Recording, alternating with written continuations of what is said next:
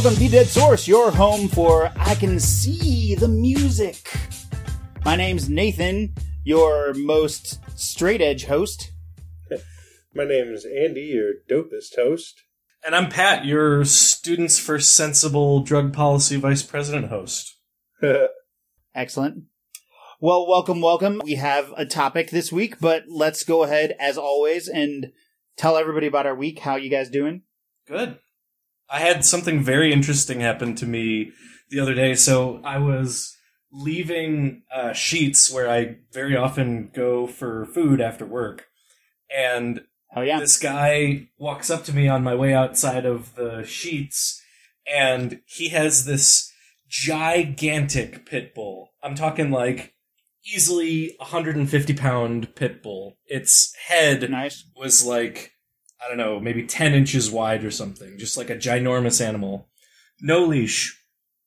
And he walks up to me and he asks, would I watch his pit bull while he went into the Sheetz? And he's like, she's really good. She's really well behaved.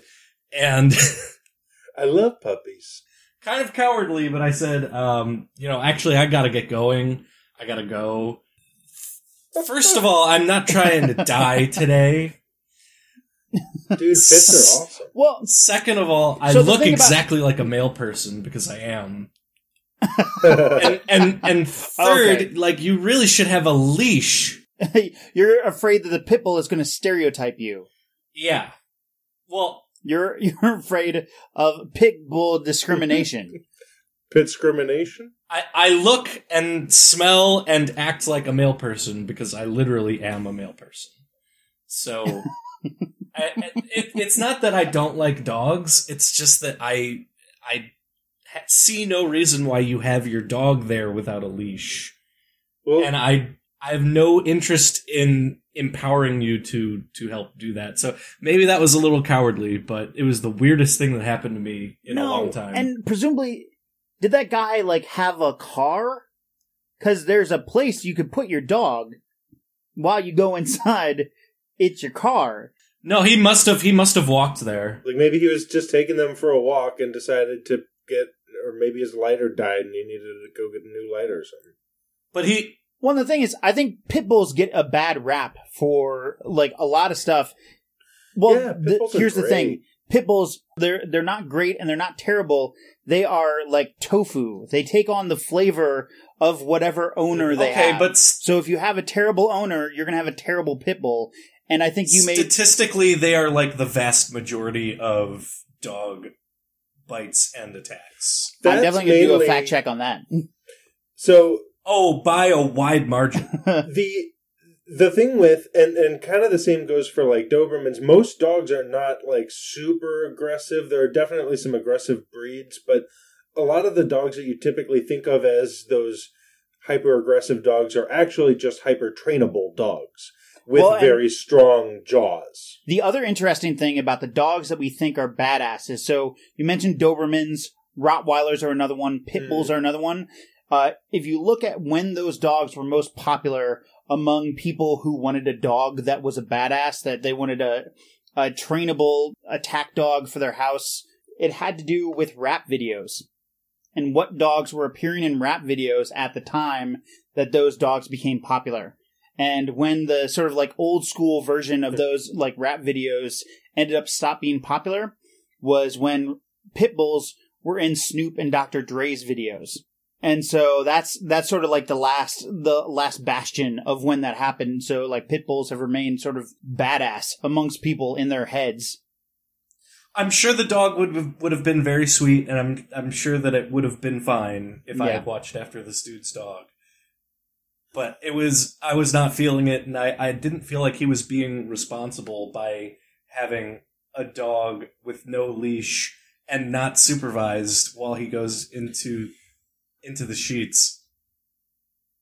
No, you did. You absolutely did the right thing because you don't know that guy. If that guy was an asshole, his dog was going to be an asshole. I gotta. You just don't know, though, Nathan. Maybe good for a fact check. Have there been, or maybe you know already? Have there been studies on if that is a causational relationship, or is this a case of post hoc ergo proctor hoc to show off. Can you explain that Latin real quick? So, post hoc ergo proctor hoc means after, therefore, because. The premise or the idea being, is this a case of correlation without, or that is to say, there's a correlation, but is there actually a causation, or are they just two things that happened concurrently? Yeah, we use this we use this phrase all the time. Like, if there's one phrase that we don't need to describe to our audience, Ergo proctor hoc. Whatever. It's post hoc. Yeah, exactly. Proctor opter hoc helicopter herbo locker talk. They know it. You say it every day. Yep. Well, I'm not saying that I know it. I'm just saying we use it pretty often.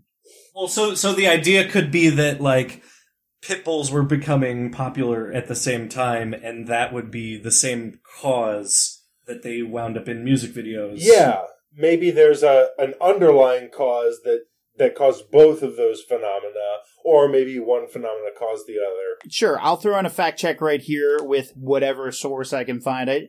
I know this to be true, which is a really dangerous thing to say, because if you know something to be true, you don't know it at all. So I'll go ahead and find some sources for it. I'm just curious, and I'm not trying to, like, accuse you of, like, making it. I'm just, you son of a bitch. The scientific person in me, right? I want to just evaluate our sources and beat them to death, right? Well, that's our jam, right? Like, right, we try not to say wrong things, and if we say wrong things, we look like idiots. We look like idiots later on when I put in a fact check. Fact check, fact check, fact check. And welcome back to Fact Check. Time for me to look like an idiot. We're like 7 minutes into this episode, and I spent like an hour researching facts about pit bulls. I don't own a pit bull. I don't plan on owning any pit bulls. I don't even have any pets. This episode isn't about pit bulls, but hey, we beat dead sources around here, and damn it, this is no different. I'm going to put several articles in the doobly-doo for you to check out if you're so inclined. I now know way more about pit bulls than I ever intended, and I'm going to attempt to give you an overview of what I found out going down the rabbit hole, and hopefully leave you at least as confused as I am. First of all, Pat seems to be right about pit bulls biting statistics, at least on the surface. We can leave it there, right? I wish.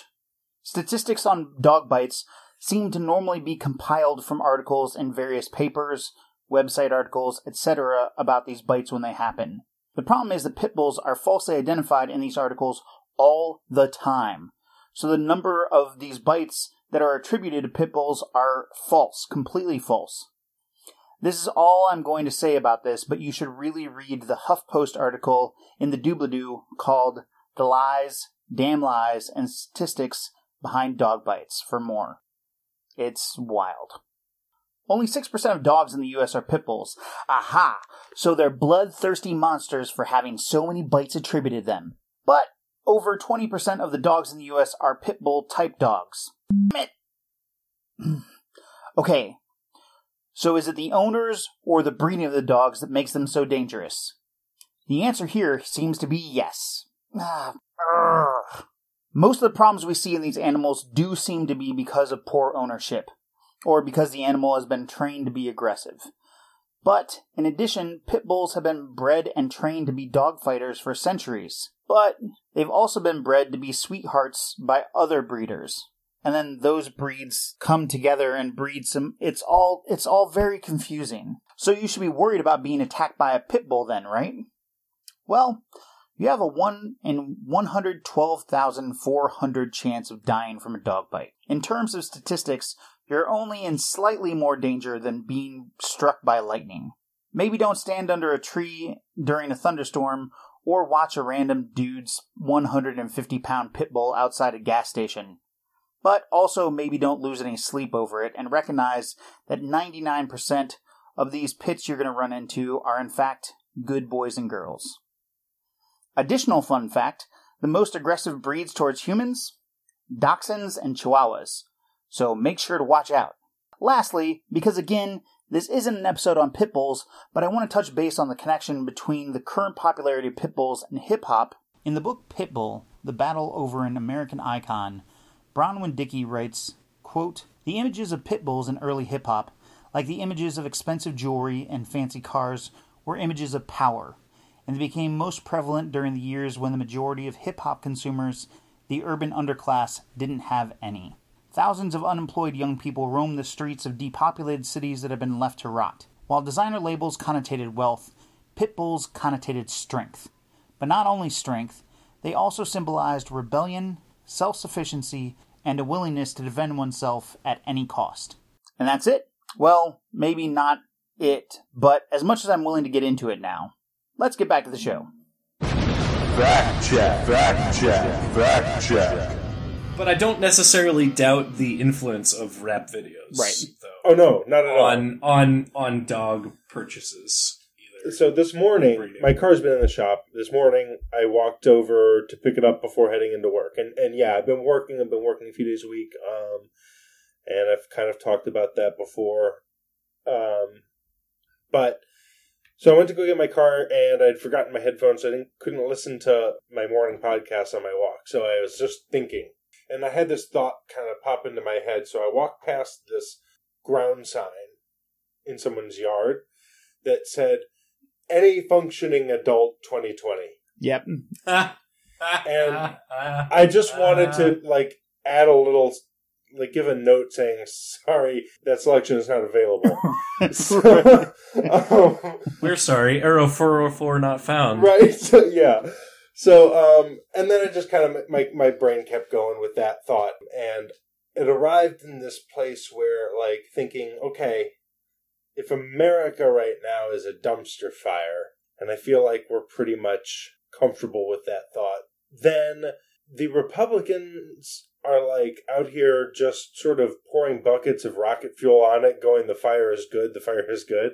And the Democrats are here. You know, you can write in anyone that you want. You could write in Vermin Supreme. So I'm kind of heading towards something, not really, but it ties in with that. Yeah, I mean, they're a joke this year. All third parties or extra parties are a joke, not putting anything up. But anyway, so I'm picturing the Democrats who are staring at a fire extinguisher and a fire hose hooked up to a hydrant and a bucket brigade of water, and instead they choose lighter fluid to try to put out the fire. That would make a cool political cartoon. I get every time, because I've heard, Biden has spoken a couple times, and this whole, the Tara Reid thing has been blowing up, and We definitely need to do another Biden episode soon. we do. I just had this visual in my mind of the Democrats going well, we need to do something to put out this fire. I know. Well, the timing is just really unfortunate because, I don't know if there's a precedent for going back and redoing the primaries, but, the primaries are pretty well over. Right. No, we're done. We will be voting or not voting for Biden. That's your option now. The only thing at this point that could happen is to change that, basically, is if, say, at or before the Democratic convention, maybe Biden decides to step down because of the Tara Reid thing, and all the delegates just agree to go ahead and cast for Bernie instead of where they were going to, or something like that. I mean, this is the same kind of same kind of reasoning that this sounds like the plot of something you found on Pornhub. It's just it's. No, it's a good thing to think about, but it's not. It's not. I say it because, as far as I can tell, I think that's literally the only chance that it's not Biden. So I say that only to emphasize the futility of the situation. Yeah, no, it's Biden. It's Biden. Anything eventful happened to you this week, Nathan? Well, I've had a not my favorite day ever. To let people behind the curtain a little bit, we sometimes record episodes at different times than those episodes actually pop up. And the only reason I say that right now is because today is Cinco de Mayo. and we had the fun idea. I made some guacamole, some homemade guacamole earlier today, and I had this whole big plan. There's a local restaurant called Los Arcos that I like a lot, and it's a little Mexican restaurant, so we were going to order from there, and I ordered from there, and I show up. They said it was going to be ready in 20 minutes. I was like, all right, it's going to take them some extra time, so I showed up like 45 minutes after I ordered, and I get there, and there has to be like 30 or 40 people standing outside of the restaurant, and those people were just the tip of the iceberg of the people that were inside of the restaurant that were like shoulder to shoulder with each other. So I ended up, I had to go inside to cancel my order because they had literally taken the phone off the hook. You could not call them. So I went inside the restaurant, canceled my order, and I'm still eating a Whopper right now because that was like my option. But we did have some delicious guacamole to go with that Whopper. Oh, that's sad. I'll tell you what. If you want, Caitlin made some enchiladas, and if you want, I will haul her downstairs right now, ask her to put some in a container, and Sarah can come pick them up. We'll put them on the porch. That is a very, very nice option. They were super good. But if you had offered that maybe an hour and a half ago, then I might have taken you up on it. But that is very Sorry. nice. I will say Andy did, I think I mentioned it in a previous episode, but during this quarantine thing, you dropped me off some flatbread pizza. That was really good too. Yeah, you put in a lot of work editing and fact-checking our episodes, and I agree. It's the least you can do. I appreciate it. It's not, I could do it, but like, it's very intimidating to me, and so I very much appreciate your willingness to do it. No, I like it. I think, I like doing it. I think we've talked about, and I like the idea of you guys maybe editing some mini episodes here in the not too distant future, so that way we can release some extra stuff. I'm going to try some. So I'm going to do that with some of the stuff coming up. Hopefully I'll have some good content coming out for my fans out there. All three of you. And I do super appreciate you too, Nathan. I appreciate you more, I guess, in like a philosophical way. And but Andy, you're pretty awesome for doing that. I give love in a lot of ways, and one of those ways is through food. Did we all go? Did we all get a little thing? Because I feel like, hey guys, yeah. Do you know some of my favorite things in the world? Are they drugs? Is it to smoke weed every day? I was going to say pizza and movies. Uh-huh. And drugs. Drugs. All right. I'm being silly. But I love Lipitor. We have a drug problem in this that's country, and I think we should talk about it. I have a drug problem in this house because I don't have enough.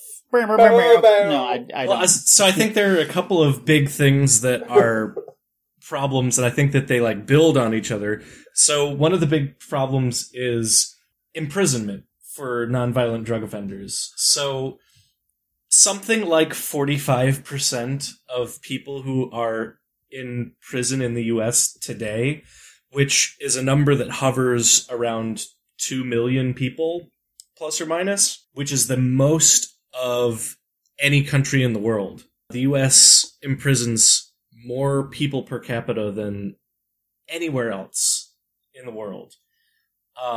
And you would think that, like, okay, imprisoning all those people is maybe necessary in some way, and that probably has a really good impact on rehabilitating our drug offenders, you might think.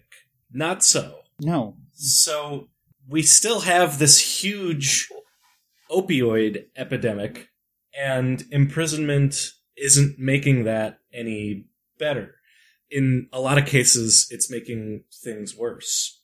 So one of the things that I wanted to bring to the table is this study that was made in the 1970s. It's called the Rat Park Experiment. And what they did was they made this utopia for rats. They made this like perfect world with like leisure activities and plenty of space, available food. And what they found was that compared to mice who were held in cages in social isolation without any amenities, so the rats that were not in the rat park, the rats who were in the rat park didn't favor drinking morphine-laced water over regular tap water. So, in other words, they weren't getting addicted to drugs in the same way that the rats that were being held in tight, confined spaces were showing a very positive response to addiction to morphine and showing a huge preference for drinking the morphine water. And I think that the big picture to draw from that is that one of the factors in addiction is not just the chemical dependence on the drug, it's how, for lack of a better term, how is your life outside of this drug, and how much are you looking for an escape into this substance? I think that's really important. So if you're just making people's lives worse, if you're just imprisoning them for nonviolent drug offenses, you're not making the situation in their life better. In a lot of cases, you're wrecking people's lives, their future, their potential for future employment, their potential for even just having rights. You know, if you get a felony, you lose a lot of your rights in this country, including the right to vote. So there's... Go ahead. Yeah. No, I don't want to interrupt you, but I think we're going to have to do an episode on the prison industrial complex too. But I think one thing to back up what you're saying is that there's a Pew Center report that I read earlier today, but the recidivism rate for people who've been in prison is 43%. That means 43% think that prison is significantly better than their normal life, where they're willing to go back, or at least risk going back, to be able to pursue the same things that landed them in there in the first place. Right. As a punishment, you would think the reason that we punish people is so that they learn their lesson, so they don't do it again and they become productive members of society. And the research just doesn't back that up. That's not what happens when people go to prison. Often when people go to prison, especially for like minor drug offenses, what they often learn is how to be a better criminal. Right. And even non-violent offenders will often become violent offenders after they leave prison to come back. It's because our system isn't built to rehab people. It's not meant to go ahead and give them a chance to become better people.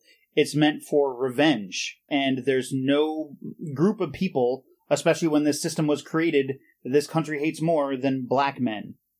And we have a lot of black men in our prison system. Absolutely. I'm gonna push back against the word revenge, only because it just has a bit too much of a slant in my mind. I don't think that or I guess revenge for what? There's not. It's not. It's that it's punitive. Right. It's to. I guess in sort of a very textbooky way, revenge would be appropriate, but it carries with it a connotation of I've been harmed, and I think there is some of that. When especially in civil cases don't result in prison time, do they? But in cases of where there's a victimful crimes, crimes with... No, that sounds right to me. Yeah. Well, let's stick with it. I definitely won't do a fact check here that says that's not a word. Definitely will not do that.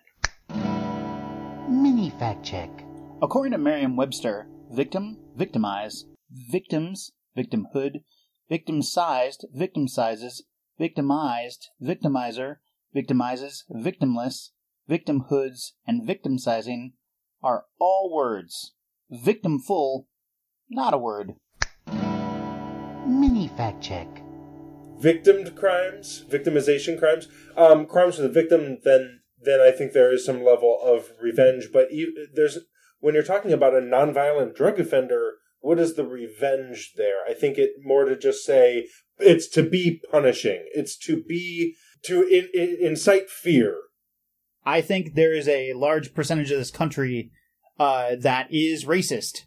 And the thing that they want revenge for is these men being alive. These people being alive, these people taking their jobs, these people no longer being owned by their families. I guess. I mean, I don't.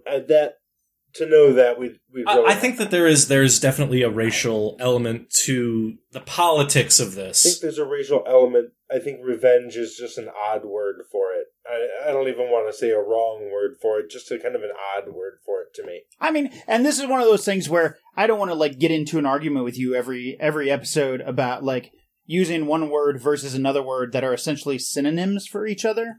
But I do think there's no way to make a good faith argument that racism isn't a huge part of why our system looks the way it does. I agree. So I think, there we go. We're on the same page. In fact, if I could read a quote. So John Ehrlichman, one of Nixon's aides, top aides even. This is the quote, did we know? Yep. Yeah. So I got the whole thing here because it's just, it's... Mwah. Yeah, go for it. All right. So he says, you want to know what this was really all about? The Nixon campaign in 1968 and the Nixon White House after that had two enemies, the anti-war left and black people. You understand what I'm saying. We knew we couldn't make it illegal to be either against the war or black, but by getting the public to associate the hippies with marijuana and blacks with heroin, and then criminalizing both heavily, we could disrupt those communities. We could arrest their leaders, raid their homes, break up their meetings, and vilify them night after night on the evening news. Did we know we were lying about the drugs? Of course we did. Right. So, I mean, this brings me to my next point, which is about public image and essentially propaganda. Mm-hmm. So, there is a huge political cost to saying that we don't want to punish nonviolent drug offenders. If you aren't tough on crime, then it's very likely that you will lose an election to somebody who is tough on crime. And It's because of this entrenched mentality that we have that punishing people works.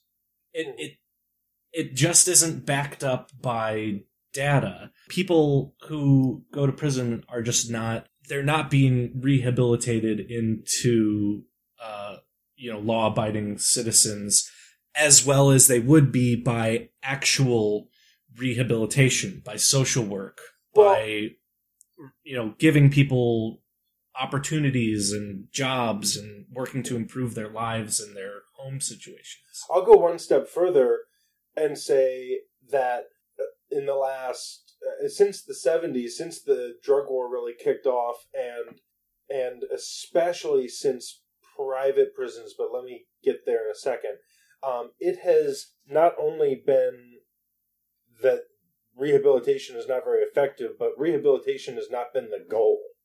It has not been what they're even out there to do. It's there to punish. That's been the mindset for 50 years. And then since the age of private prisons, it's gone even further to the point where it's not even about punishing necessarily so much as they don't give a rat's ass as long as they're turning a profit, which they do conveniently by doing the same things that make it absolute hell. So right, but my point is more that people are not sensitive to the data on this. People have a firmly held belief that punishing people for nonviolent drug offenses is the right thing to do. And it's very hard to change that belief when people aren't really looking closely at these recidivism numbers, or it's very hard to even do studies in the US on this type of subject because you can't get a study approved, or you can't get government funding for a study where you're like, well, we're going to look at the effects of illegal narcotics. Mm-hmm. Well, and this is another thing that we've done, sort of like healthcare where we've taken something that should never, ever have had profit associated with it and given it to a private industry. There's no reason why men's lives and women's lives like this should be affected by whether they can fill a certain number of beds in an area. There's no reason why sheriff in Texas should be able to take home $250,000 because he underfed his prisoners and got to keep the additional funds that he saved by not giving them a reasonable quality of life. And more to the point of the drug war, there's no reason why these cultures should have been associated with these horrible drugs and then victimized by the police and screwed over like that. It's except for racism. It's funny you should mention that because the UN Human Rights Committee and Amnesty International have grown very concerned about conditions in prisons in the United States. You'd think that, we are a first world country, we are the wealthiest country in the world, that we wouldn't have problems like, standing water, pests, rats and roaches being in the prisons, unclean food. But, we're really not doing a good job, even by the standards of international law and international organizations. Well, and on that same page, I think it was about 2 weeks ago, here in good old Ohio, there's a prison where they tested everyone for coronavirus, and 73% of the inmates were tested positive for coronavirus because they're literally not able to social distance inside this prison. So now not only have you been potentially arrested for something you never should have been in prison for in the first place, but now you are required to get this disease. You're required to risk your life because you don't have an option where you could separate yourself from right. I would look at that as a human rights issue. Are we putting people's lives in danger in violation of the Constitution? I'll talk prisons if you want to talk prisons. Mm. Well, and that's the thing. This is like every single episode where we talk about one thing and it's intrinsically linked with a different thing. What we should be doing is 5-hour episodes. Nah.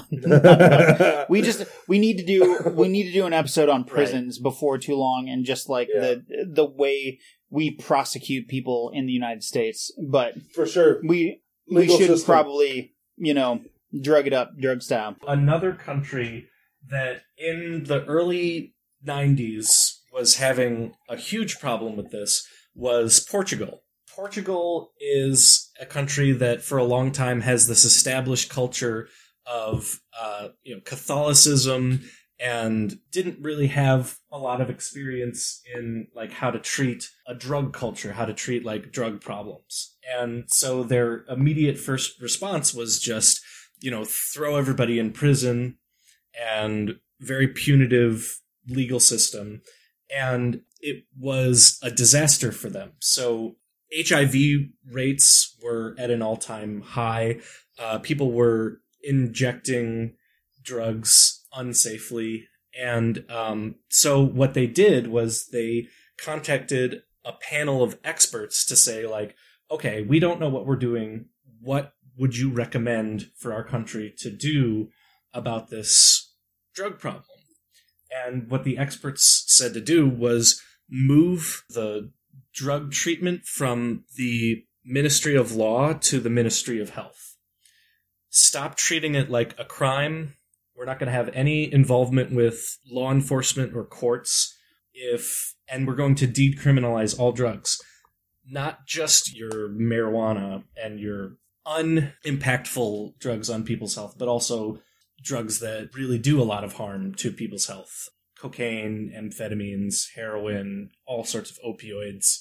They decriminalized all of them. That's not to say that it was legal, but it was decriminalized. We're removing the penalties for possession of small, user-sized amounts of these drugs. And so we're not going to send these people through the legal system at all. We're just going to put them into treatment and rehabilitation. And that program has been enormously successful. It's been the envy of the world when we're talking about rehabilitation rates and effectiveness. And one of the really important things that they do is they hook you up with social workers, with treatment options, with opportunities for jobs. Instead of imprisoning you, they set you up with, as I mentioned in a previous episode, Suboxone, which is a drug that can mitigate the effects of opioids. You can also get methadone, which is kind of a similar class of drugs. And so what you can do is, like, with these kind of drugs, you can treat the addiction without getting a resulting high. So you can treat, like, the withdrawal symptoms, and you won't feel cravings, but you also won't nurture a dependence on these drugs, and you can wean yourself off of it over time. So I think that that's critically important, because, like the rats in the rat park, you're giving them a new lease on life. You're giving them a better environment to live in, rather than putting them in a tiny cage where the drug has a huge addictive effect. You can reduce the addictive effectiveness of the drug by simply just improving people's lives overall. And I think that that's something that we really, it would take a lot of doing to move that mountain in the US. Yeah, but it's something that we need to talk about. It's like, again, it's like all these different problems. Like, we're not saying that there's easy answers to all of them, but this is why every time you ask me what would I do, I'd be like, can we talk about it? Like, can we have smart people, like, figure out what to do? Like, it's pretty, like, I have a similar answer for a lot of that stuff. I think this is a simple solution. I just think it's very hard politically. I think it's nearly impossible to change people's minds about this subject. But that's why it's so critically important to try and change people's minds about this subject. This has a correlation to UBI as well, in that I sort of mentioned during that episode, I think people feel that they hate lazy people. They hate people who do certain things that they associate with laziness or with what they see as being a bad person. And I think people who people want to punish drug users because they think they're bad people. Right. Like, we have to get rid of that idea in people's heads that these are just people who maybe they need a little help. Maybe they have a medical issue, because addiction is a medical issue. It's not, it should not be a legal issue or a punitive issue.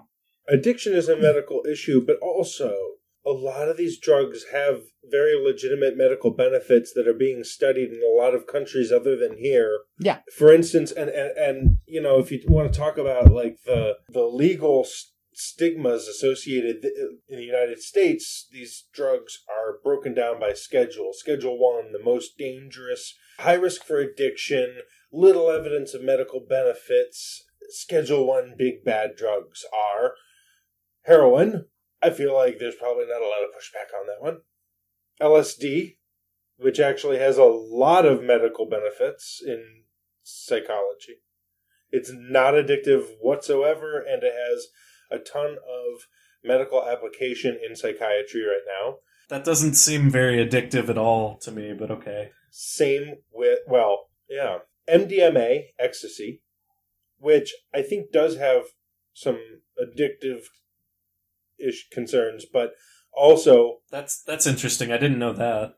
Yeah.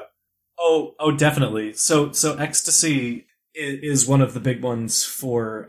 Have you ever heard of, like, crashes? Like, so what it does is it depletes your dopamine reserves, and people who have done ecstasy for a long period of time, they often experience depression because their neurotransmitter reserves are just completely spent. And it takes a lot of time being sober, being clean from these drugs, to even start to like enjoy daily activities again, to get like the same normal amount of neurotransmitters that they would get from a walk outside or doing well at sports or enjoying a nice meal or, whatever activity. So I think ecstasy actually is a pretty dangerous drug. But that's just my opinion. No, that's fair. But I do know it does have also some applications in treating psychiatric disorders. So perhaps under, the care of a medical professional, it could be safely administered. Anyway, let's see here. Peyote is not addictive. And, I guess in theory it's kind of dangerous, arguably, in the same way that LSD is. That, like, if you do something stupid... There's no way that that's addictive. Right. Yeah. Good point. But, like... If you think you can fly... Yeah, if you think you can fly and you jump off a building, maybe. Right. And then, of course, the big hitter, marijuana. Right, as a Schedule 1. Schedule 1, the most dangerous of drugs. You probably don't want to drive. And federally still illegal. That was one of my favorite things. There was this whole like subset of like war on drugs, like marijuana commercials, where it wasn't like don't smoke weed. It was like don't smoke weed and drive. Obviously, yes, don't do that. So can we talk about for a second how people being afraid of, and this will be shocking because we've totally cleared this up now, people were afraid of Mexican immigrants, and they're looking for a way to demonize them. And it was thought the Mexican immigrants smoked more marijuana than your average U.S. citizen, and so that's why it was made illegal in the first place. That's also why we made opium illegal back in the day, because we were afraid of Chinese immigrants. So, point of fact here, the Harrison Act did not prohibit opiates and cocaine. It only taxed it. Similarly, it's no... the 1937 Marijuana Tax Act was a tax on marijuana. None were illegal until Nixon. Actually, with one exception, alcohol. Well, because it's so much safer than weed and everything. Right. That was prohibition in the 1930s. Before 1970, I think 3. The only thing that had ever been, the only substance ever made illegal was alcohol, and that had gotten repealed like 15 years later. Right, and I don't necessarily think that it was ever a good idea to have alcohol prohibition, to make alcohol illegal. But I will say, if we're talking comparatively, alcohol is a terribly harmful drug. It's awful. It's terrible. So just to put it in perspective, 1920 to 1933 was the time where prohibition was enforced in the U.S. Right, and an extremely unpopular law, a law that interestingly led to the rise of huge bootlegger gangs. This huge increase in crime and the profitability of crime that came from all of this legal enforcement centered around alcohol. I was going to say, at the time you could buy grape juice, and on the grape juice it would have a warning on the back saying, "Warning, if you leave this out for this amount of time and add this much sugar, this will turn alcoholic. So make sure not to do that." Because it would be illegal. Right. And then people made moonshine in their bathtub. Yes. Isn't it funny how much more criminal activity happens when a lot of things are illegal? Right. Well, I would also say that, like, you could take that as a microcosm for all of the money that's going into cartels, all the money that's, like, being shipped out of the country and going to international crime organizations that actually have this huge negative impact and this huge loss of life in their local areas. Let's not forget about all of the people that get, beheaded and murdered in the Southern Hemisphere and in Mexico over cartel violence. and we're directly funding that with our drug habits. Well, in fact, there's lots of conspiracies and what have you regarding just how much we're supporting that and how much of that support is government sanctioned. Right, are you talking about the CIA introducing crack into Harlem and LA in the 1980s? Yeah. And, I mean, they also were bringing a lot of powder cocaine in. So I want to say that's a hotly contested story. That's not necessarily accepted historical fact, but it is interesting that the guy who broke the story on that was found dead by suicide with 2 gunshots to the back of his head. I mean, that's interesting. Lots of former that classic self double tap. There have been a good handful of former CIA agents who have come forward of confirming that stuff, and like they've written books. I want to make clear that it is not unprecedented that people have committed suicide by gunshot to the head and shot themselves more than once. That's not a disqualifier. It's very, I guess, suspicious. Very, very incredibly rare. It's incredibly rare. Would I maybe go so far as to say kind of Clinton-y? But it's not unprecedented. It has happened. No, you cannot say it's a little bit Clinton-y. We're going to go ahead and strike that from the record. Oh, that's probably better for me. So none of us get murdered. There's also a whole lot of... suicided. Right. Yeah, CIA and like some heroin operations also. There's rumors. I mean, trying to use drugs to interfere with political goings-ons in other countries, and like the United States government is super not afraid of weaponizing drugs in any way they can find. We love it. Right. I mean, I can't necessarily corroborate the truth of those kinds of stories, but I mean, if you've got ex-CIA agents that are coming forward with information about that does lend credence to those kind of stories. Yeah, I mean, there's a lot of different thoughts out there about how things go down, and I figure probably most of them are wrong, but there's a little bit of truth in all of them kind of thing. I don't know. But at any rate, the moral of the story is the United States government is bad entity. Well, I mean, it's such a huge entity that it's virtually impossible to rein in all of the bad seeds. So, I think it's highly likely that, there are renegade... No, we're not talking about rogue operations, agents. though. We're talking about, like, redacted as all get out official action. But... Maybe. That's the accusation anyway. Sure. Yeah, and I mean, there's definitely a history of racism that would back up something like that. Like the intent to disenfranchise certain political groups using things like drugs. There's a precedent for that for sure. Hey, quick question. Not to get too sidetracked, but do you guys... My favorite kind of question. Right. You guys remember DARE? We talked about this literally last episode. Yeah, but sure did. Now we're actually doing the drug episode, so...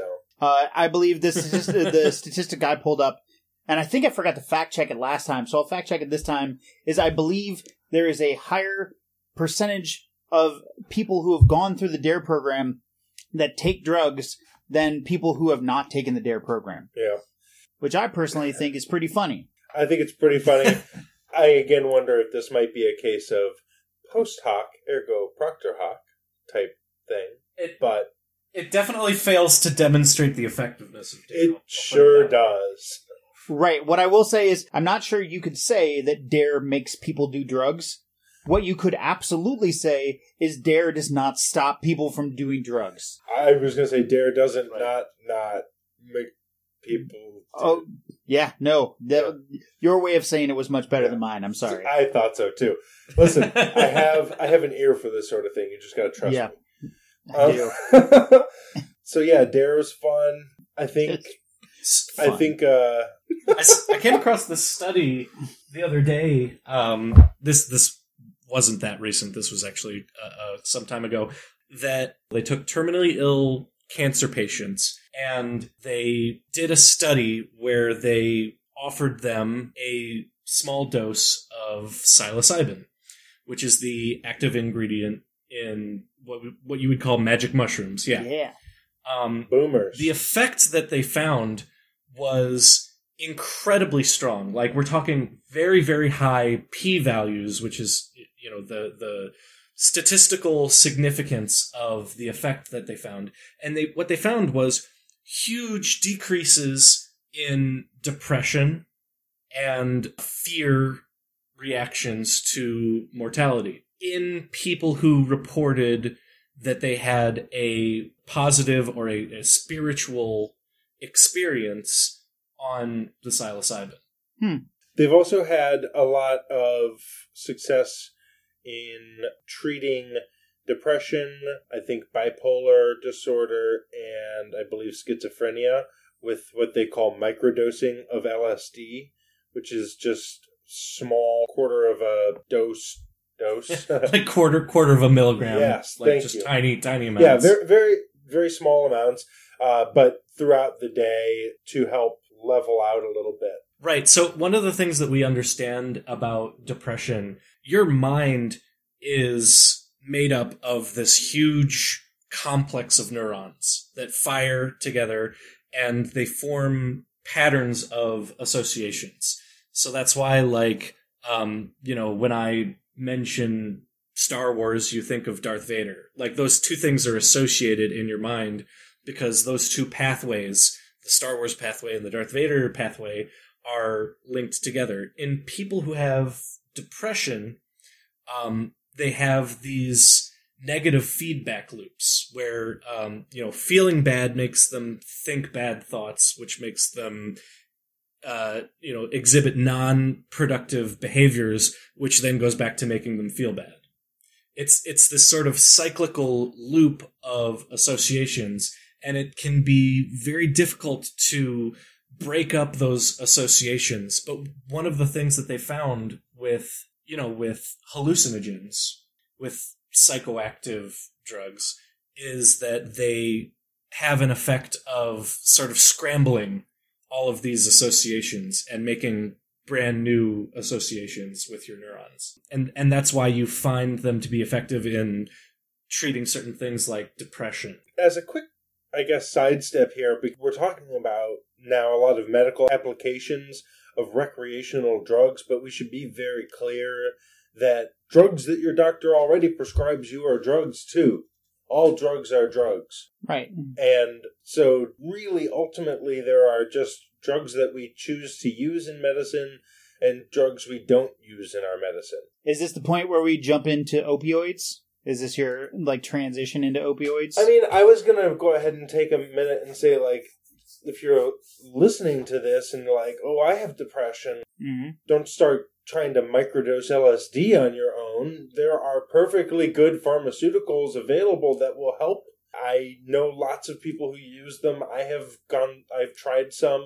I hadn't found something that really worked for me before my insurance got all scrambled, but they're terrible. I will tell you that antidepressants that are prescribed over the counter, or not prescribed over the counter, but that are prescribed by doctors, are terrible, terrible things, and you should stay far, far away from them. You're much better off with LSD. But I should preface that with, we are not doctors. Wow. Can we get a slamming on the brake sound effect there? Right. A fact check? Because the thing you just said sounds f***ing crazy. You just said a crazy thing. What leads you to believe that LSD is better?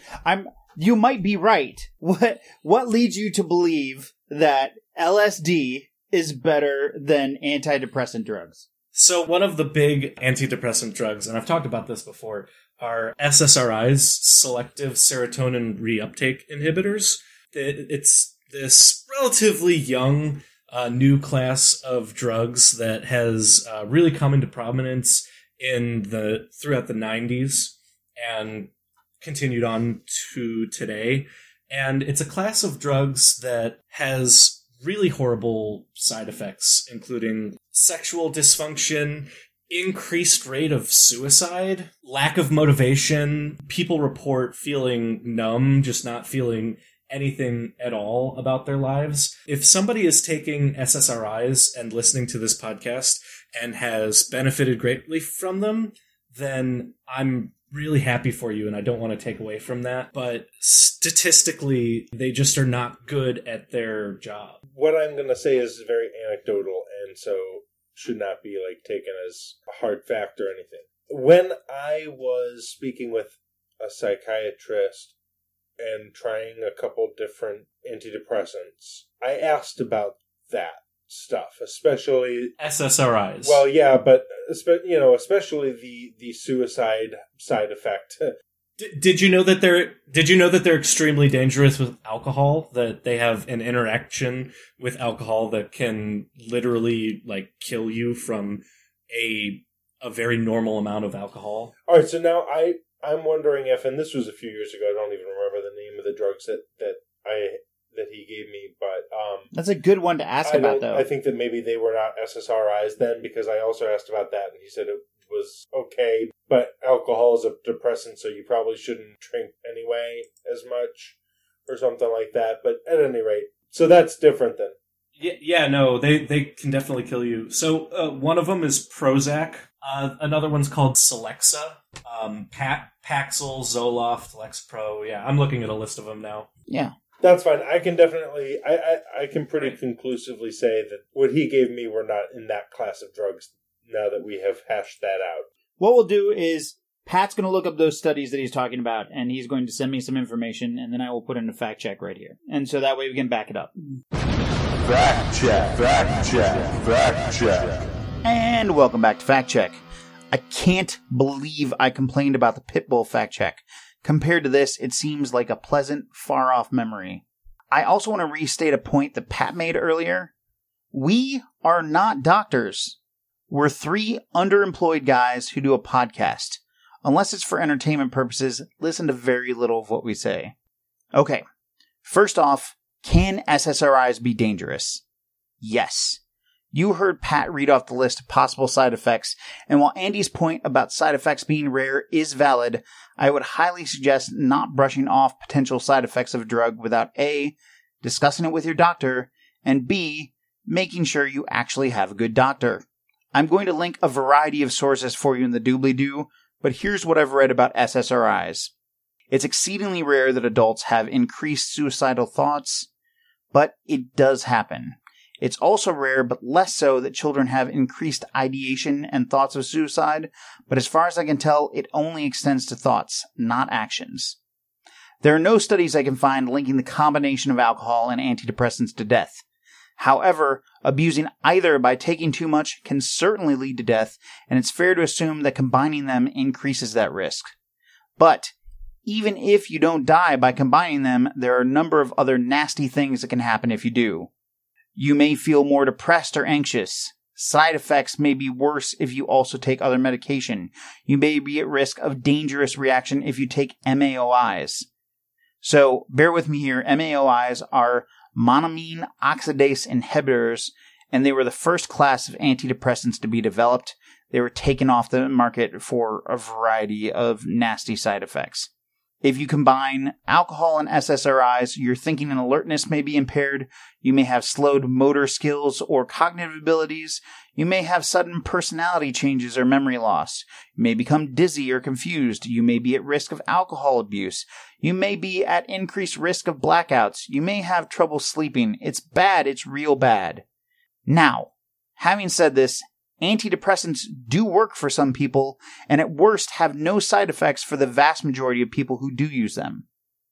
According to the study Depression, How Effective Are Antidepressants?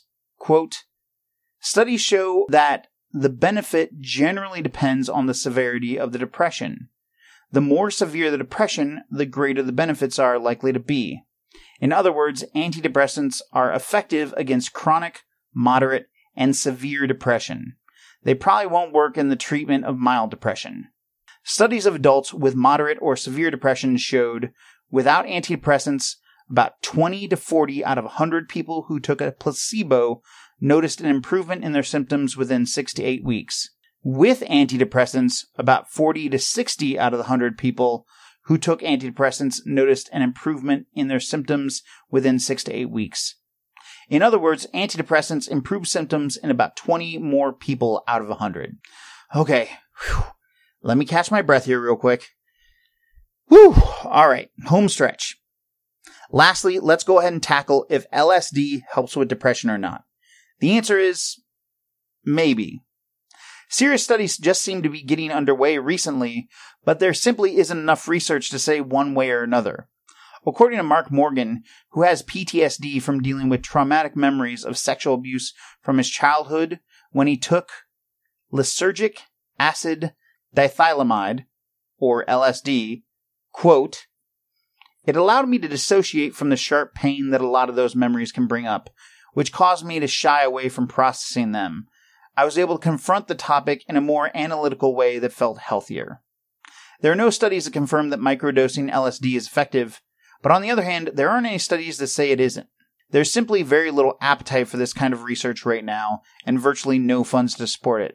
But who knows what the future may bring?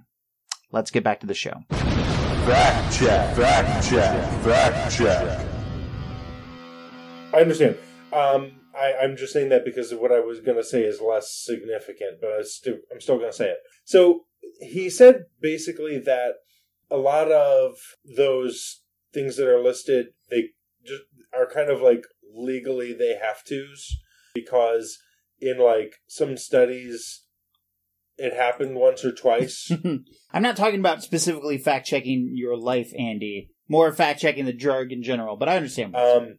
It's not a statistical concern, but they still have to include it legally, essentially. Not to downplay if it happened, but I think when you list it right there with it, it's like when you look at the ingredients on a food product, they're all listed there, but you don't know what proportions and how much of each of those things, really. I know that they're listed in order, for sure. But yeah, interesting pivot, or good pivot to morphine and opioids. Well, the nice thing is all these things have been out long enough now where there will be numbers on this stuff that we can associate. I'm just going to read this list of possible side effects of SSRIs from the Mayo Clinic. So we've got nausea, vomiting, or diarrhea. Sure. Headache, drowsiness, dry mouth, insomnia, but also nervousness, agitation or restlessness, dizziness, and here's the one you'll like, Andy. Sexual problems, such as reduced sexual desire, difficulty reaching orgasm, or inability to maintain an erection, erectile dysfunction, or impact on appetite leading to weight loss or weight gain. So, to just clarify, like, I think that LSD is better because I think that the potential for harm is much, much less. So I agree. I think in most cases, and this will be something for Nathan to fact check, I guess, but I believe that in most cases the drug works or it doesn't work. It has maybe a minor side effect where, like, yeah, your libido's tapered a bit. You're messing with you're changing the chemistry in your brain. It's going to have effects. LSD has side effects. They're just different. I don't think that those drugs are bad. I think that they can help a lot of people, but they can't help everyone. I think that LSD or peyote or MDMA or even just marijuana could help some people, but not all.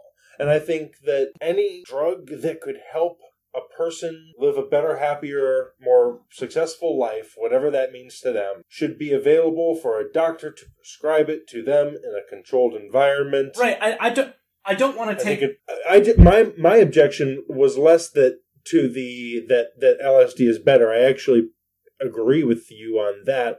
My objection there was to saying that those drugs are crap. I'd just say that they... Right, so I don't want to take away from anybody who, does get a lot of good out of SSRIs. But if I could just read for a second. In some cases, children, teenagers, and young adults under 25 may have an increase in suicidal thoughts or behavior. Like, that's a big deal. Like, and that's a big deal to me. It is, except that actually specifically was the kind of tagline that the psychiatrist that I talked to kind of shrugged off. They shouldn't be. They shouldn't be shrugging that off. Well, I just don't know what the reality of that is. I think what he described to me basically was that if it is a side effect for a similar drug, then they have to carry it over, even if it never actually presented in any trials for that drug. And basically what he said was like, they way overblow it. Right. I also in the interest of covering their asses. Reports of what I understand about the drug, it doesn't make you happy. It just makes you not feel sad. But that can be good, right? Like if your normal baseline is super bad and you get up to normal, that's a huge improvement. So, and like I was saying to Pat earlier, like, it doesn't have to work for everybody. If it works for some people, then let those people use it. So and the people it doesn't work for, let's explore some other options. So being sad and depression are not quite the same thing. Being sad is a normal, healthy part of life. Like, if you lose someone that is close to you, there is a normal period of mourning. Depression... I've heard rumors of this so-called grief. No, but depression is different. Depression is a long, sustained period of feeling hopelessness and sustained feelings of sadness over a long period of time. It's not quite the same thing as being sad. Yeah, I've seen that Amy Poehler Pixar movie. I know what's up. Right. No, and listen, I already kind of mentioned that I had seen a doctor, and I will again now that my insurance is stabilized again after some short tumultuous time there. Anyway, the way that these things are diagnosed is a little bit tricky, and that's what makes this hard to spit out. A lot of times, the way they diagnose mental disorders, that is to say, the way they identify the chemical imbalance leading to the disorder that you experience, right? If I say I'm depressed, what that really means is these chemicals are off in this way. So the way to really pinpoint that is essentially try different drugs and see what works. Right, but I think that there's something that's flawed about that approach as well. Oh, they wish that they had better approaches easily available to them. And I don't know the issues there. I don't know if it's a problem of they don't know how to measure different levels, or they don't have legal right to, or something. I don't know. But what if instead of a chemical imbalance in your brain, your life needs improvement?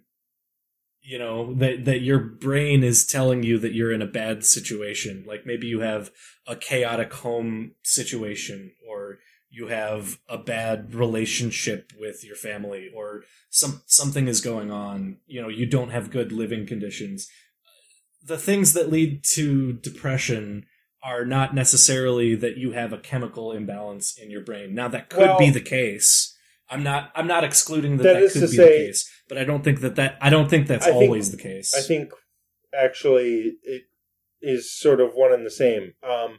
That chemical imbalance can be either like genetic and because of the way your genes are written, or it could be developed over an extended period of time. Stress.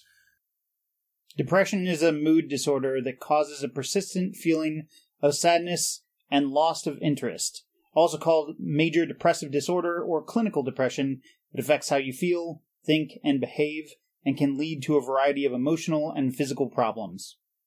Just so we don't keep on guessing what the definition I is. think even if it's Cool. genetic, it still Fact check. needs the right conditions to. Well, activate. all right. Yeah, there's sort of a nature versus nurture thing there where, like, genes aren't producing chemicals in the right way, but everything is going so great, and your life is just so easy peasy that it never really presents itself, I guess.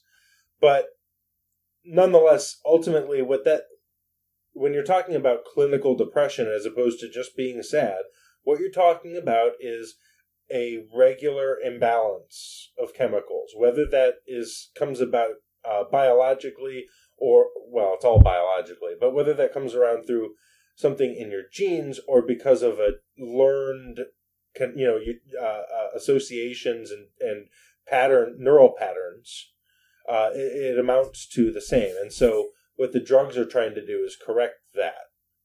Right, and I will double down on saying that you're better off taking LSD than SSRIs. And I'm curious to know if LSD has a higher rate of success than those do. There's not a ton of data on LSD, on the treatments, but there is some. I'm super excited to hear that fact check. Yeah, no, the numbers are better. Right, you can't get government funding, and you can't legally perform your study. Yeah, in the U.S.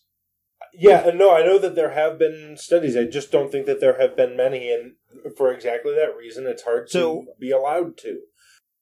And what I will say is one problematic thing about our sort of buttoned down feeling about, or like us having a moral problem with drugs for so long, is for a long time scientists have not been able to study effects of drugs on different things, of illegal drugs on different things. So what I'm saying is that I have no reason to disbelieve what you're saying, Pat, other than the fact that I don't think there's that much data out there for it. Now, maybe there is, and I just don't know about it. So, like, that's why, like, I'm not interested in having a conversation so much as I am interested in fact-checking it, because the data is out there or it isn't. Right, so to pivot slightly back to opioids, which is pretty much the hot button issue that's going on still today. It's been kind of overshadowed by other, global pandemic health issues that are going on, but it's still a huge problem in this country, and particularly in our state. There are, I want to say, the second leading cause of death behind heart disease, passing motor vehicle crashes, was opioid-related deaths in Ohio. And we can fact-check that as well. Mini fact check. Apparently finding current causes of death for a state is incredibly difficult. It takes years to compile that information, and the most recent information I was able to find was from back in 2017. And the opioid crisis wasn't really as much of a thing then as it is now. What I can tell you is, according to americashealthrankings.org, a site that tracks different states' health rankings, here's some really disturbing information. In the past 3 years, drug deaths have increased 77% in Ohio. So, while I can't confirm what Pat said is correct, and I don't know how he got his information, I can tell you that the opioid crisis here is incredibly dangerous. Mini fact check. The way that this got started was with prescription drugs, and then when people couldn't doctor shop anymore, that's something that they have started to really crack down on. Doctor shopping is when you get a prescription from one doctor and you fill it, and when that doctor stops writing you new prescriptions, you find the doctor that will continue writing you prescriptions. It's something that has always been illegal, but they have more recently started cracking down on it. And people still have these addictions to feed, whether doctors will write them prescriptions or not.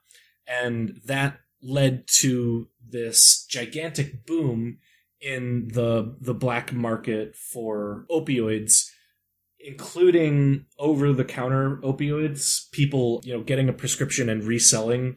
So after, failing to get their prescriptions, people are turning to the illegal drug market to get their, heroin, their third party, not prescribed to them, but sold to them by someone that it was prescribed to, over-the-counter medications like OxyContin prescribed to them by a doctor, and also fentanyl. So we have to talk about fentanyl in this conversation as well. So what exactly is fentanyl? I'm not actually clear on that. So fentanyl is a synthetic opioid. So most opioids are derived from the poppy plant. Your things like morphine, OxyContin, they're derived from the poppy plant. They're extracted chemically and refined. And so some things like, heroin is 100 times more potent than morphine. Fentanyl is a synthetic opioid. It's made entirely with chemicals. You don't need a base plant of opium, of poppy, to make fentanyl. And fentanyl is over 1,000 times more potent than morphine. So what that means is it's very cheap to produce. It's very easy to acquire or to produce in mass. And it's very, very deadly. A lot of drug dealers will cut their illegal drugs with fentanyl, including their cocaine, their heroin, even in some cases, their marijuana, with fentanyl, and get a huge return on their investment because the fentanyl was incredibly, incredibly cheap. It was invented by a drug chemist whose purpose was to make the lives of drug addicts better. He wanted to make a chemical that matched the same grouping that opioids have in the brain, but he wanted to reduce the price so, heroin addicts weren't robbing people for their fix. That was essentially his goal, was to reduce the price of heroin. So altruistic. By introducing fentanyl. Well, so that went horribly wrong, and once that cat is out of the bag, you can't get it back in. There's actually a huge growing list of popular musicians who have died from cocaine that is laced with fentanyl. Really? Yeah, let me see if I can find the list. That's a hell of a drug. Or you can just send it to me and I can fact check it. So with these opioids, and I gotta say, I have explored some drugs in my day, and opioids have always terrified me to the point where, I've been hospitalized a few times, and I get very, very cautious about how much, they put me on morphine at certain intervals, and I've always asked them to do whatever you would normally do and back it off just a little bit. I don't want to overindulge here. Some of my favorite musicians and artists, Andy Warhol, Lou Reed, and the Velvet Underground, John Cale, and Tom Waits, and these guys are all very associated with heroin. The Wiggles. The Wiggles. So this Rolling Stone article is from 2018, but the short list is Prince, Tom Petty, Jay Bennett, Three Doors Down guitarist Matt Roberts, Slipknot bassist Paul Gray, rising rapper Lil Peep, among others. That sucks. Fentanyl is killing people left and right, and it is killing more people than heroin. And interestingly enough, that list was also in order of how much I care about each of those artists. Yeah. I love Prince. I really like Tom Petty, and then I don't have a problem with Three Doors Down, and no one's ever heard of Lil Peep. I appreciate Prince and I tolerate Tom Petty. So fentanyl is so concentrated that they're warning emergency medical staff to, not touch anything with their hands, because the amount that you get from contact on your skin can be enough to give you a lethal overdose. If you get some on your hands, make sure to lick it off before you move on to your next project. Oh, God. Just to take a little bit of a brighter side with the opium epidemic, there's also been a fairly recent kind of, I don't want to call it a breakthrough, but a big improvement anyway, with Narcan being able to treat overdoses quickly and easily and relatively affordably. There is a company that's working on a much cheaper generic version of Narcan too, which would make that even better. That's fantastic. Yeah, and so that's really exciting, because at the very least, if you know people or whatever, if you know that that's something might be going on, it's like, I guess, like bringing condoms to the orgy. I mean, that's good. Yeah. No, that's a really bad analogy. I think it's important to bring condoms to an orgy. It's more like bringing morning after pills to an orgy. No, that's what you bring to brunch the morning after the orgy. That's right. Yeah. So, anyway, yeah, it's not, it offers not only the ability to treat an overdose should it happen as quickly as possible, but I think also it creates kind of like in your Portugal example, it creates more opportunity for environments of safe use, right? I know that when I this is going to sound really absolutely wild. When I used to trip back in college, we always made sure to have a sitter, someone who was not tripping, who was going to take care of us and make sure we didn't get into any trouble.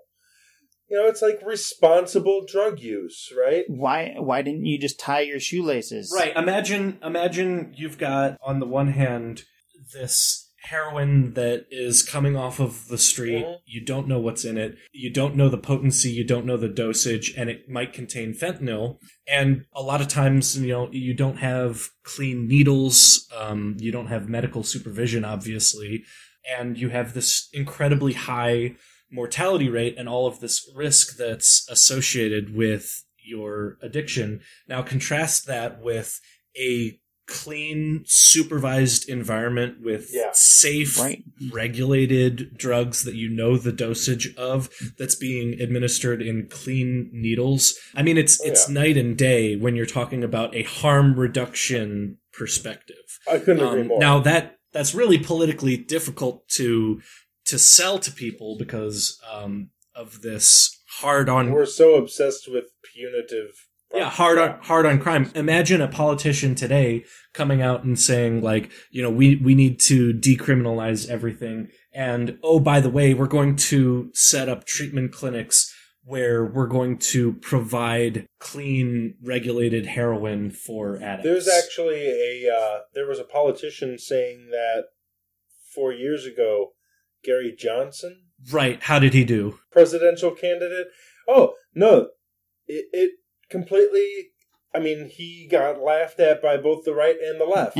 And I think it's a damn shame because, although I will say, I think even just in 4 years, I think a lot of people have changed and loosened up some views on a lot of things, including, universal health care and stuff. I think, but also drug decriminalization in the last 4 years has taken some really big steps forward. A lot of states, legalizing to various extents, or decriminalizing and removing penalties. Right. And I think that there are progressives who have always believed in this stuff who are less willing to put up with the of the moderate wing of the Democratic Party. So it's not necessarily I think those people feel more comfortable coming out and discussing these things because, when Bernie ran in 2016 and did so well, it showed that there was a hunger for that and those people were out there.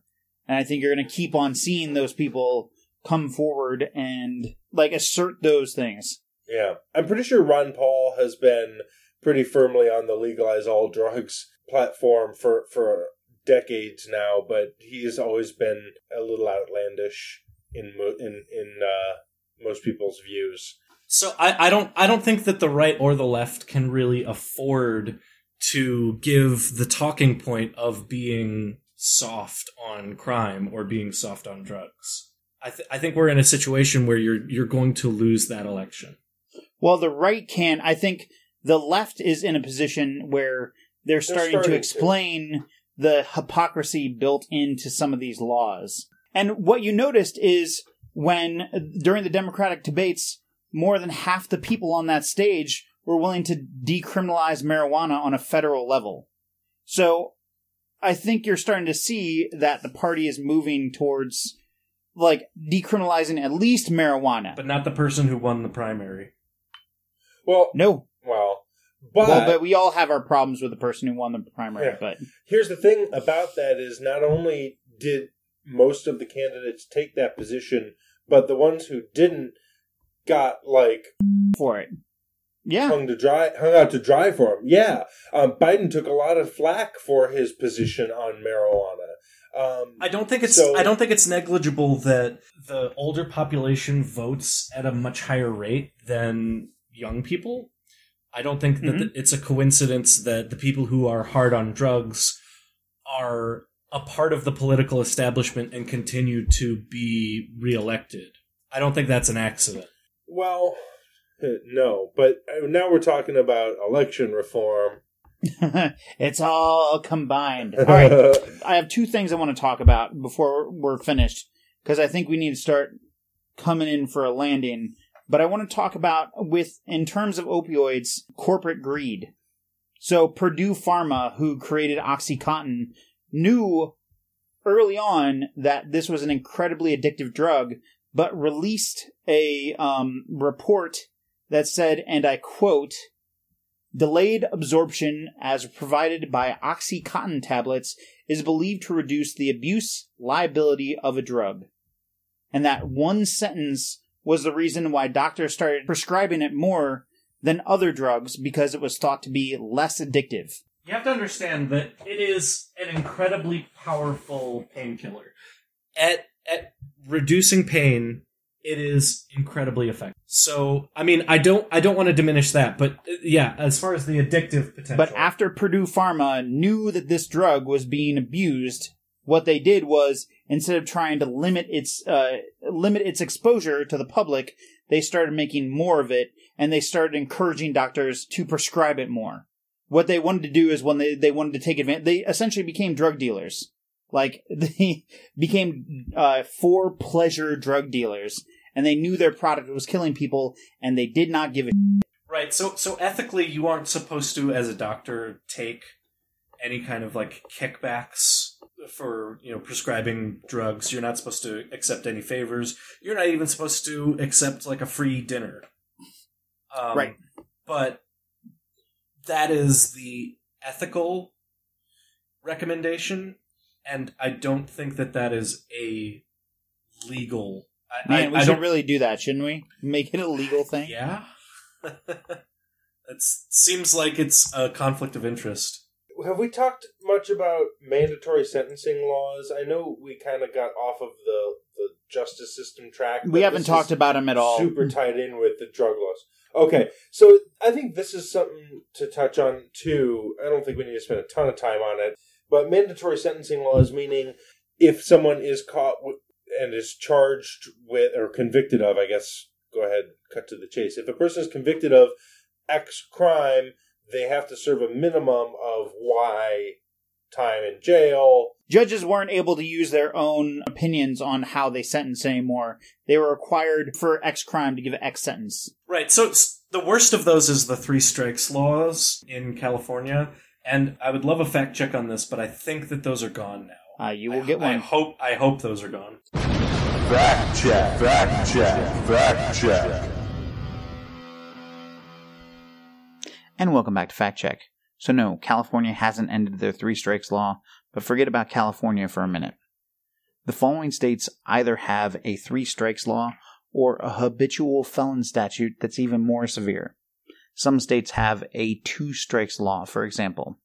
Anyway, New York, North Carolina, Maryland, Alabama, Delaware, Texas, Washington, California, Colorado, Connecticut, Indiana, Kansas, Maryland, New Mexico, North Carolina, Virginia, Wisconsin, Tennessee, Arkansas, Florida, Montana, Nevada, New Jersey, North Dakota, Pennsylvania, Utah, Georgia, Vermont, South Carolina, Arizona, and Massachusetts. Whew. This is not a small problem. There are statistics that show that crime goes down when states enact a 3 strikes policy, but there are negative effects that go along with that. The most obvious of which is that judges have very little leeway, and we're talking about railroading sentences that send people to prison for the rest of their lives. Other side effects include overcrowding courts with people just trying to not go to prison for the rest of their lives, turning simple cases into incredibly high-stakes cases that take significantly longer to try. In addition, this also overcrowds jails because the defendants need to be kept somewhere while awaiting trial. Prosecutors also often use these laws to force defendants into investigating or testifying, often falsely, against friends and family to save themselves from a life sentence. There's also evidence that offenders who might commit smaller non-violent offenses under a 3-strike policy will instead commit larger crimes involving more risk, more violence, and more money to meet the severity of the punishment they face if they're caught. Anyway, let's get back to the show. Fact check, fact check, fact check.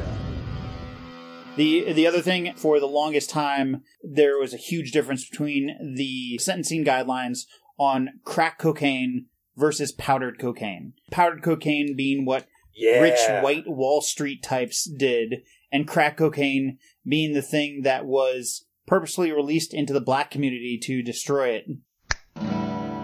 Mini fact check. You've got to be sick of fact checks at this point, right? I'm going to make this one really simple for you.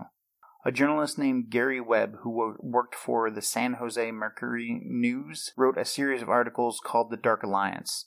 They did a movie about him in 2014 called Kill the Messenger. You can look him up. You're going to go ahead and Google Gary Webb and find out more information, but while it sounds like a wild conspiracy theory that the CIA was trying to infiltrate the African American community and destroy it with drugs, turns out, oh yeah, they super did it, and there's proof of it. So that's where you can go look for.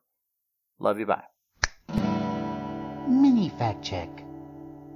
Right, so there definitely is racism that is cooked into the differential sentencing between those two drugs. They are the same drug.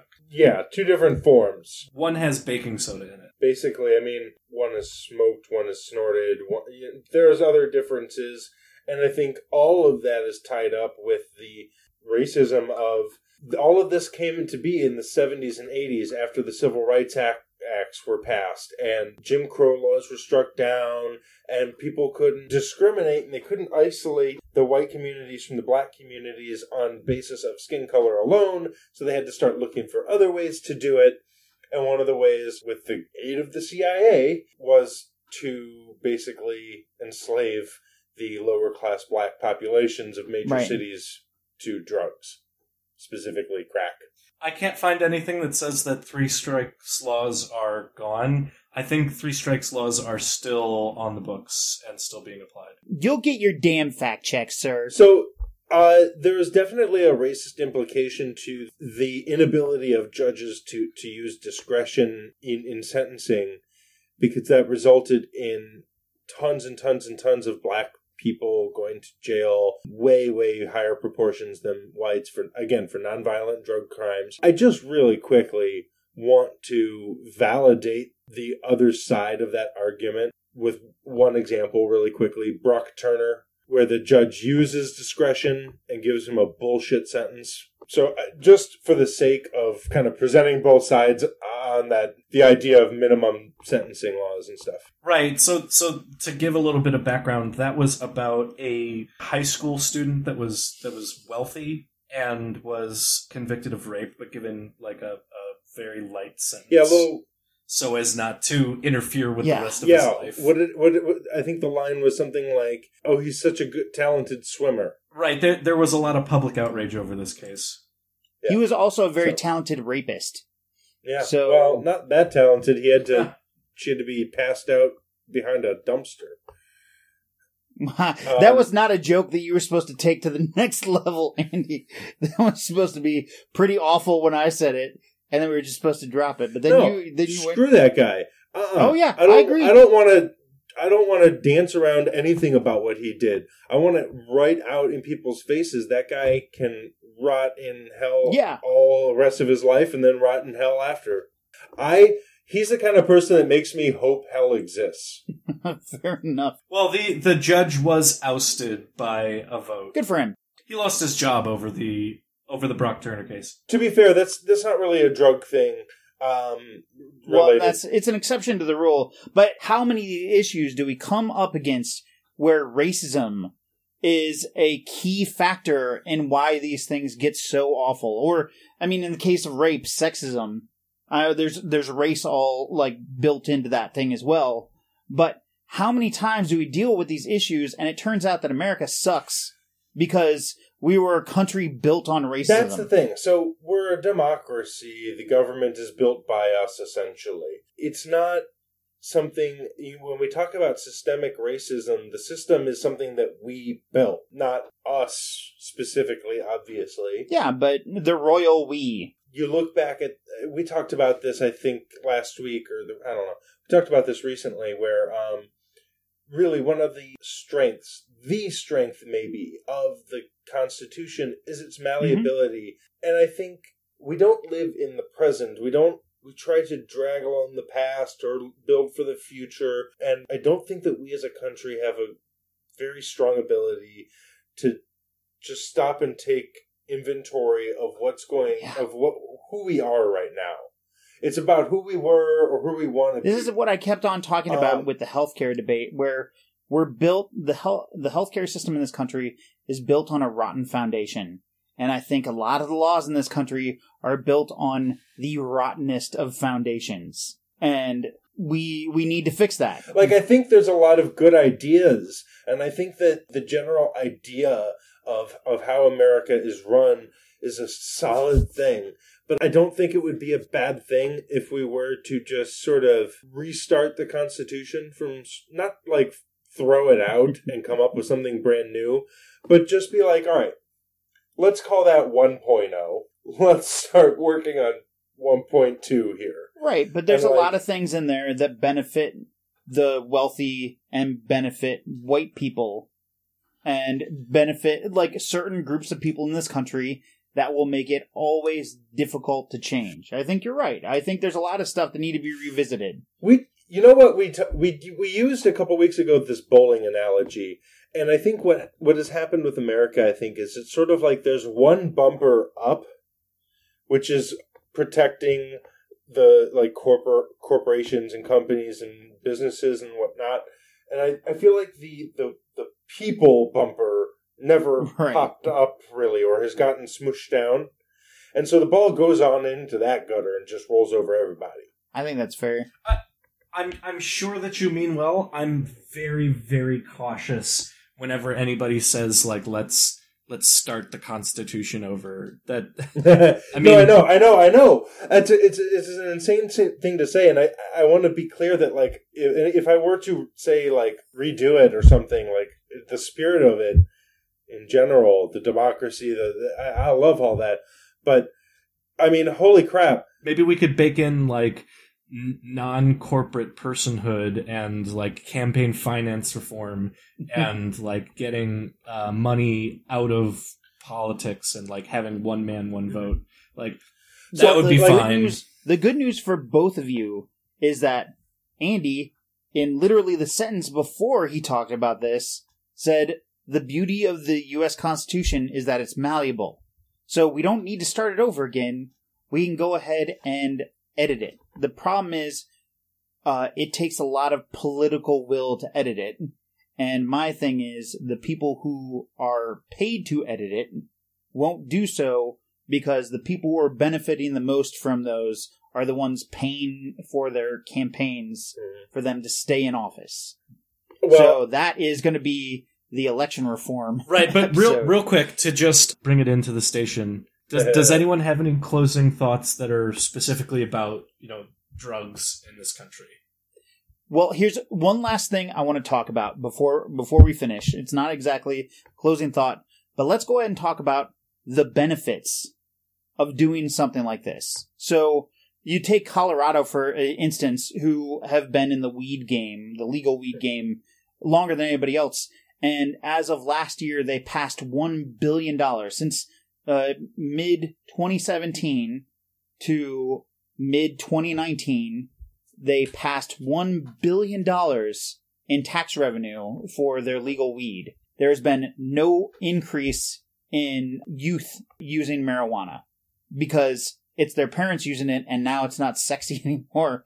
It's not like a thing that they're not allowed to do, so it hasn't increased at all amongst them. Money's been raised for schools. Crime has gone down. There's all these benefits that we're seeing to doing this. Mm-hmm. And so doing it on a national level would potentially be really good. It might be a good way to, I don't know, finance UBI, for example. So I'm hesitant to criticize this because this is my pet project, and I am very passionate about decriminalization and like taxation and making it a revenue positive resource.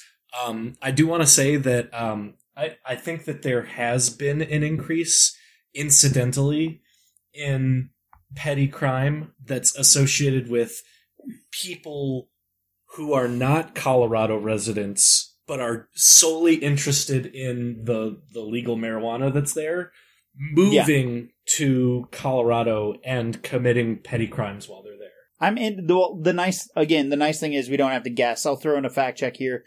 Fact check. I swear this is going to be my last fact check. I can't handle it anymore. It's too much. So the good news is marijuana arrests are down like 59% in Colorado, so that's great. But the numbers are confusing. Overall crime seems to have stayed the same, although burglaries have gone up. There is a large transient population that comes into Colorado that things are being blamed on now. The frustrating thing is, since legalization in 2012, violent crimes have gone up significantly. It is hotly debated why that is, and post hoc propter helicopter pop, I think that's how you say it. Anyway, one does not necessarily mean it's caused by the other. The interesting thing about those violence statistics going up in Colorado is in other states that have legalized marijuana, it's not true. Those states have either stayed the same or their violence has gone down. So it is confusing at best what's happening in Colorado right now. So the answer about Colorado crime is, I don't know. It's pretty much the same. Anyway, that's it. No more fact checks. Fact check. I do know I have read that there's a large homeless population that's moved to Colorado because they were interested in that.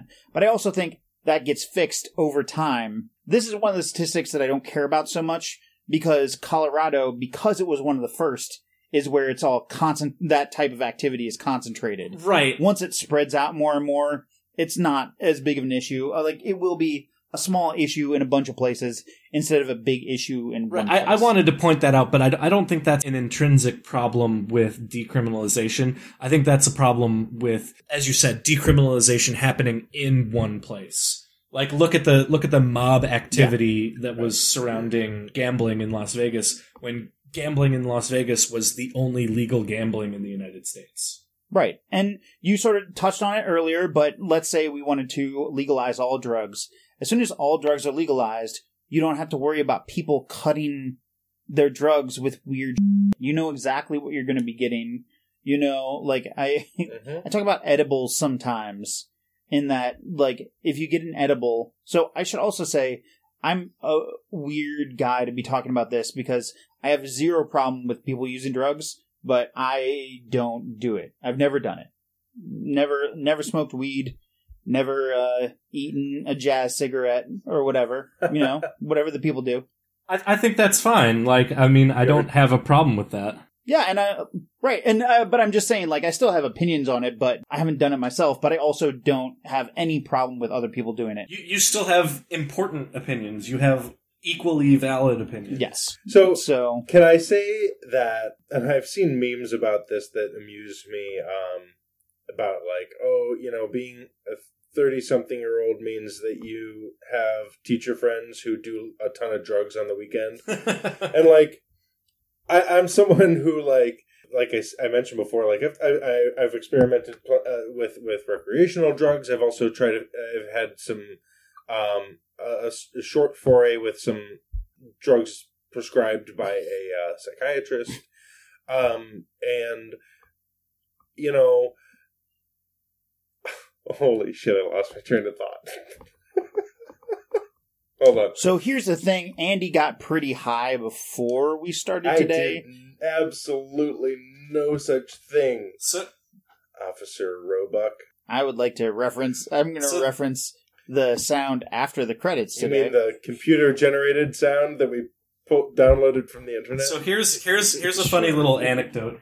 The hardest partying people and the people that did the hardest drugs that I ever met, that I ever knew and I ever partied with, were cops. Cops Nice. drank the most. They were like drinking energy drinks with alcohol. They were mixing all sorts of drugs. And they were doing harder things than I ever imagined doing, the stuff that I would never touch. And when we partied with the cops, they went way harder in the paint than anybody else that I ever met. Nice. I have zero trouble believing that. Okay, what were you saying right before I jumped in? Teachers that got high on the weekends. Okay. What were you saying, Staples? What was your thing about? I have to remember what I was going to say because it was important. By the way, did we mention that marijuana inhibits short-term and long-term memory and can lead to problems with brain development? I don't remember. Did we?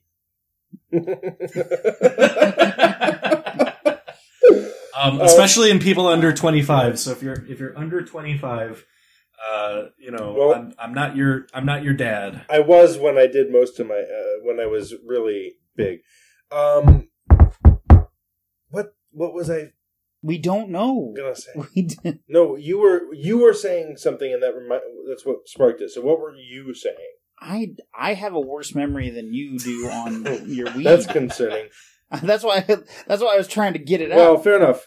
I was talking about positive effects of drug use. So if you legalize drugs, you get to control what is in them. You know exactly. I was talking about edibles and how like it's hard to determine like how high you're going to get off this edible versus this edible.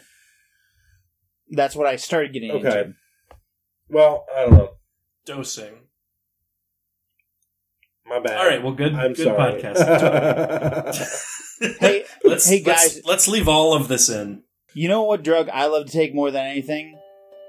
Precious moments. Precious moments.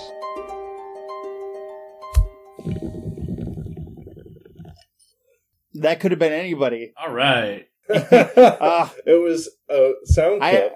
I'd like that Andy's been working on his glaucoma so fervently this episode. It'll be a thing of the past soon. So I have such a good one. I have such a good precious moment this week because I heard about in the news. I would love to hear it. I've got two of them, so you go first. Okay. Did you hear about... This is not something that happened to me. It's just something I heard about in the news.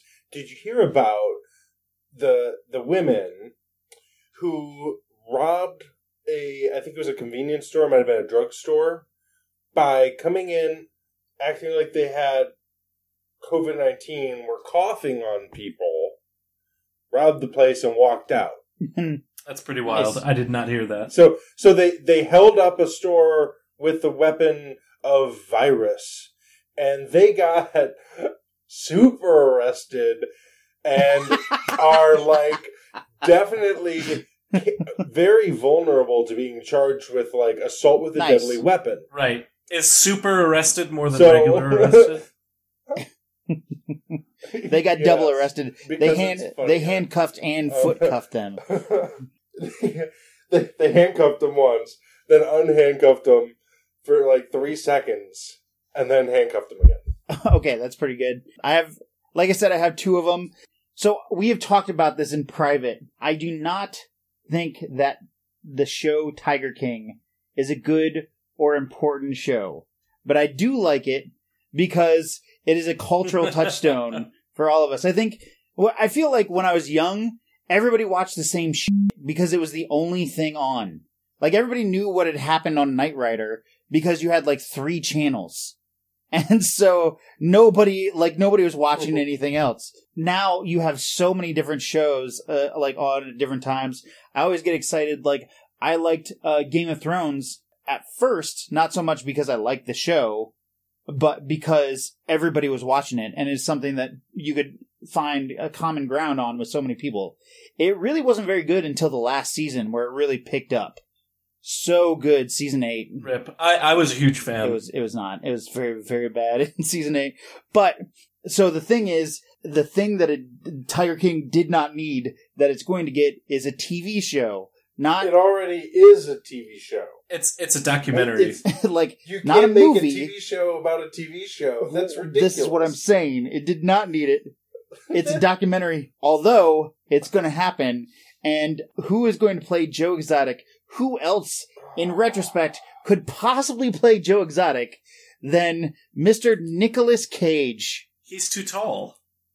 Nicolas Cage is too tall. He's over weird. He's more than weird enough. It is going to be just wonderful train wreck. Oh, he's going to be... The thing is, I don't know that he's going to be able to pull it off, because I'm not going to see Joe Exotic on the screen. I'm going to see... That's Nick Cage in, like, a leopard vest or whatever. Like, that is not going to work at all. So, I'm very excited about it, though, because it's going to be, again, a beautiful train wreck. That is so wildly unnecessary. Oh, yes, absolutely. I fully agree with that thing you just said, but it doesn't mean that I'm not excited to watch it. I've been watching... The other thing I've been watching, rewatching lately, I think this is my 3rd watch through, is Community, because they've added it to Netflix, and that show is so good. But there's an episode in the worst season of the show when Dan Harmon was not running it, that I still love, where Abed takes a Nicolas Cage good or bad class and goes crazy trying to watch all the Nick Cage movies and trying to figure out if he's good or bad or not. And I love it, because you can't get a grip on this guy. You don't know what he's like. So I'm very excited to see the show. So my other thing that I wanted to talk about is these people so hard who are going out and protesting, who are going out and they think it's appropriate to take their guns with them when they go protest. And again, I don't have a problem with responsible gun owners, but responsible gun owners don't take their guns to the U.S. Capitol. They don't take their guns out and try and scare little kids and families into doing what they want them to do. You're talking about public spaces where they're legally allowed to do that. If you're allowed to open carry, you can open carry. But it's not responsible. There's a difference. There's a difference between being responsible and not doing something illegal. I can come up with a few right now. There's all kinds of irresponsible things you can do that aren't illegal. It's not a good idea. There was another thing, and I will go ahead and link this story in the doobly-doo I was telling you guys about it earlier. A bar had decided to remain open, and the bartender, or the owner of the bar, decided to have a bunch of her friends with open carries try and intimidate the police officers who came in and tried to shut the bar down again. That bar owner got arrested, and good thing, too. But my precious moment for this is that these guys, like, show up with their guns and they try and look all badass and they hold their guns out in public and everything. And people on Reddit have started photoshopping dildos in place of these people's guns. Oh, yeah. So it's just a bunch of, like, really tough looking guys holding, like, giant rainbow dildos in these photos. And I love it so much. It's so good. So I will try and link a couple of those in the doobly-doo as well. But that made me very, very happy. It takes a little bit of wind out of their sails. I'm sure they don't care, but I care very much because they're idiots. Did you hear about the the family who like shot the security guard? Yeah, he was trying to enforce them to wear their masks, and they thought it was appropriate because they were being disrespected to kill him. You know the to shoot him to death. You know, and the crazy thing, really quick, the crazy thing about that story is the woman who killed him, the mom who killed him, thought she was still in the right. When she was arrested, she said, "But he disrespected me." Yeah, you're not allowed to do that. So that's a responsible gun owner. This is American terrorism. I feel like that's an episode right there. Domestic terrorism. Yep. Oof, that's depressing. Well, I don't know how precious this is. Cheer us up.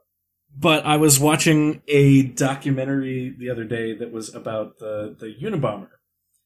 And it was very interesting in kind of a morbid way. I guess Turned out he was into crocheting. no, he was this really weird guy, but it was very, very difficult to catch him because he was basically living out in the wilderness in a shack and using like very primitive bomb technology and figuring out things as he went. No internet, no phone. And just very meticulous about like leaving DNA and like hair follicles and stuff. And yeah, how wild is that? Like, because the thing is about bomb makers in general, as far as I understand, if you don't know what you're doing and you're not very careful, you don't tend to have a very long career as a bomb maker. You tend to have a blown up shack in the middle of the woods. right. And he was able to get it done. Right. Would you say that a bomb maker's career is either explosive or explosive? Ha ha ha ha. Nope, no one would say that. Nope. I refuse. You do not get said any it for credit you. for that. It's okay. But yeah, I mean, Oh. maybe not that precious, but I do highly recommend. It was, I believe, Ted Kaczynski in his own words on Netflix, and it was quite good. Nice. So, there's another. I was extremely young when all of this stuff was going on, so I asked, my mom about it because she was alive. Well, not alive, but I was also alive, but I don't remember. Many of us were. I don't remember any of that stuff going on because I was a little kid. I wasn't like glued to the news watching coverage about the Unabomber. But she described it as kind of like, well, yeah, it could happen to anyone, but you also have to like live your life. They weren't doing anything about like packages other than like they were bringing bomb sniffing dogs into the distribution centers, right? But if you got a package, it's not like you automatically assumed that it was going to be a bomb. They were so rare and they were such isolated cases. It did happen many times, and it happened over the course of many years. But you can't live your life just in complete fear of that any package you open is going to be a bomb. Absolutely, and for a long time there was anthrax being sent. Right, and that was more recent. And it was the I remember same that feel because I was more than like 4 years old when that happened. Yeah, I think Robin Williams did a bit about that, or Keith Richards would get some and sniff it to find out what it is. Like, this is cocaine, another right? documentary, another Netflix documentary I would highly suggest is the documentary I Really Need to Come Up With a Catchphrase. It is really good, something to think about. Right. I love things to think about, and I hope that we gave you one of those things. Good outro, guys. All right, love you, bye. You messed me up, man. I messed you up. No. Bye! Him. Okay, all right, bye. Deuces.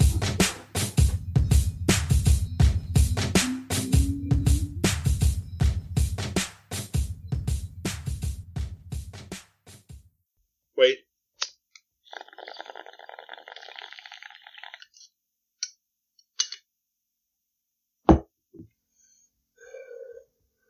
Andy and his poor asthma.